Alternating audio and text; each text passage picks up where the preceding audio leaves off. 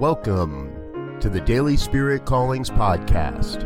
I'm your host, Robert Brzezinski, and I invite you to join me every day as we explore an affirmation, inspiration, and call to action for your life this day.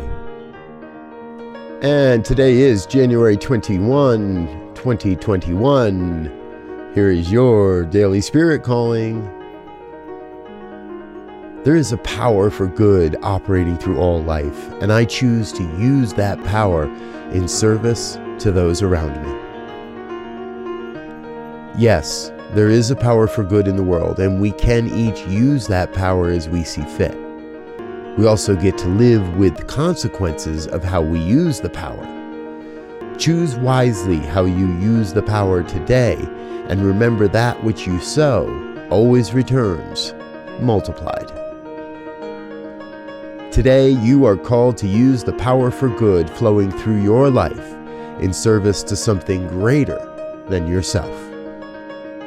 Thank you for listening to Daily Spirit Callings. If you found value in this program, please share it with your friends. Learn more about Spirit Evolving Ministries at spiritevolving.com. Until next time, peace and blessings. Go forth and prosper.